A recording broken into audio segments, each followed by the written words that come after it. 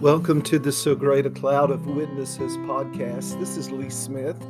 Each week I consider one of the great champions of faith, those persons upon whose shoulders we stand, those persons who helped form our beliefs. Some of those folks gave their lives for the gospel, but each of them contributed significantly to what we would call our faith as we live and practice it today. Most recently, we've been looking a lot at the Reformation, and we consider two of those champions of faith who helped pave the road to the Reformation. And that road eventually grew into what we would broadly call Protestantism. The first that we talked about was Martin Luther, who was a major influence because he was a powerful and courageous preacher.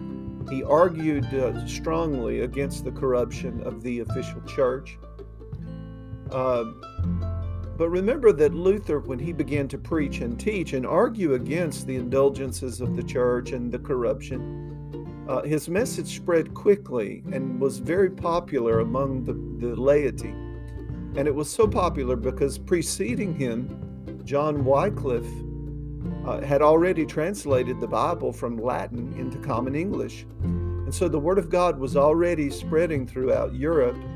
And so Luther was just the voice that brought into a common understanding of how Christians should believe and think of their relationship with God and the church.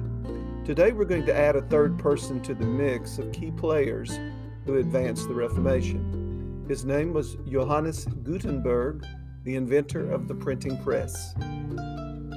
Gutenberg's process of printing sparked a revolution in society and in the church. Books could be produced in large quantities and at prices that were more available to the common person. In the church, the Protestant Reformation might have been impossible prior to Gutenberg's printing press. Everything that the Reformers taught about the priesthood of the believer, it was rooted in an assumption that people could have access to the Scripture in their own language. It was said that the Scriptures in the hands of the people, with that, no priest or pope or council could stand between the plowboy, shopkeeper, lady, or child and the word of truth found in God's Word. The chief book being printed at first was the Bible, which gave truth to the laity, and it spread widely.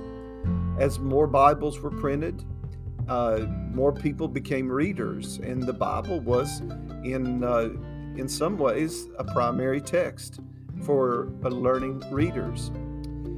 With it, readers demanded more books of variety, and thus literacy grew and spread throughout Europe. But even for the illiterate, the Bible became more accessible because at least the pastor or someone in the neighborhood could read and they could preach from the Scripture. And so the Word of God was vastly more available due to the printing of Gutenberg's press. Christian History magazine back in 1990, issue number 28, I'm quoting from right now, it said, "Christianity, the religion of the book, was becoming universal in a new way. Religion did not have to end at the church door. Thanks to the possession of Bibles, every household could become a training ground of faith." I think it is fair to say that Luther was the match that lit the Reformation. Wycliffe added the fuel, but Gutenberg was the carrier of the message to the whole world. Out of the 180 original printed copies of the Gutenberg Bible, there's still 49 that exist, and they're housed in libraries, universities, and museum collections.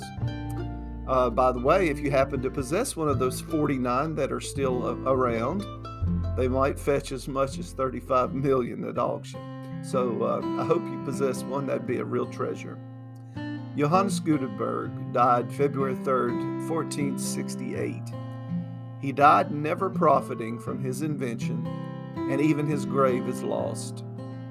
And though little is known of him personally, little is known of his faith other than his baptism and his commitment to print the Reformation materials, Nevertheless, his legacy is everywhere we look and in every book we touch.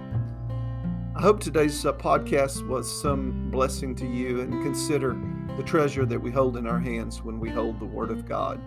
This is Lee Smith. I'm pastor at Manahawkin Baptist Church, Manahawkin, New Jersey, and I hope today's Champion of Faith has been a blessing to you. Thank you and have a good day.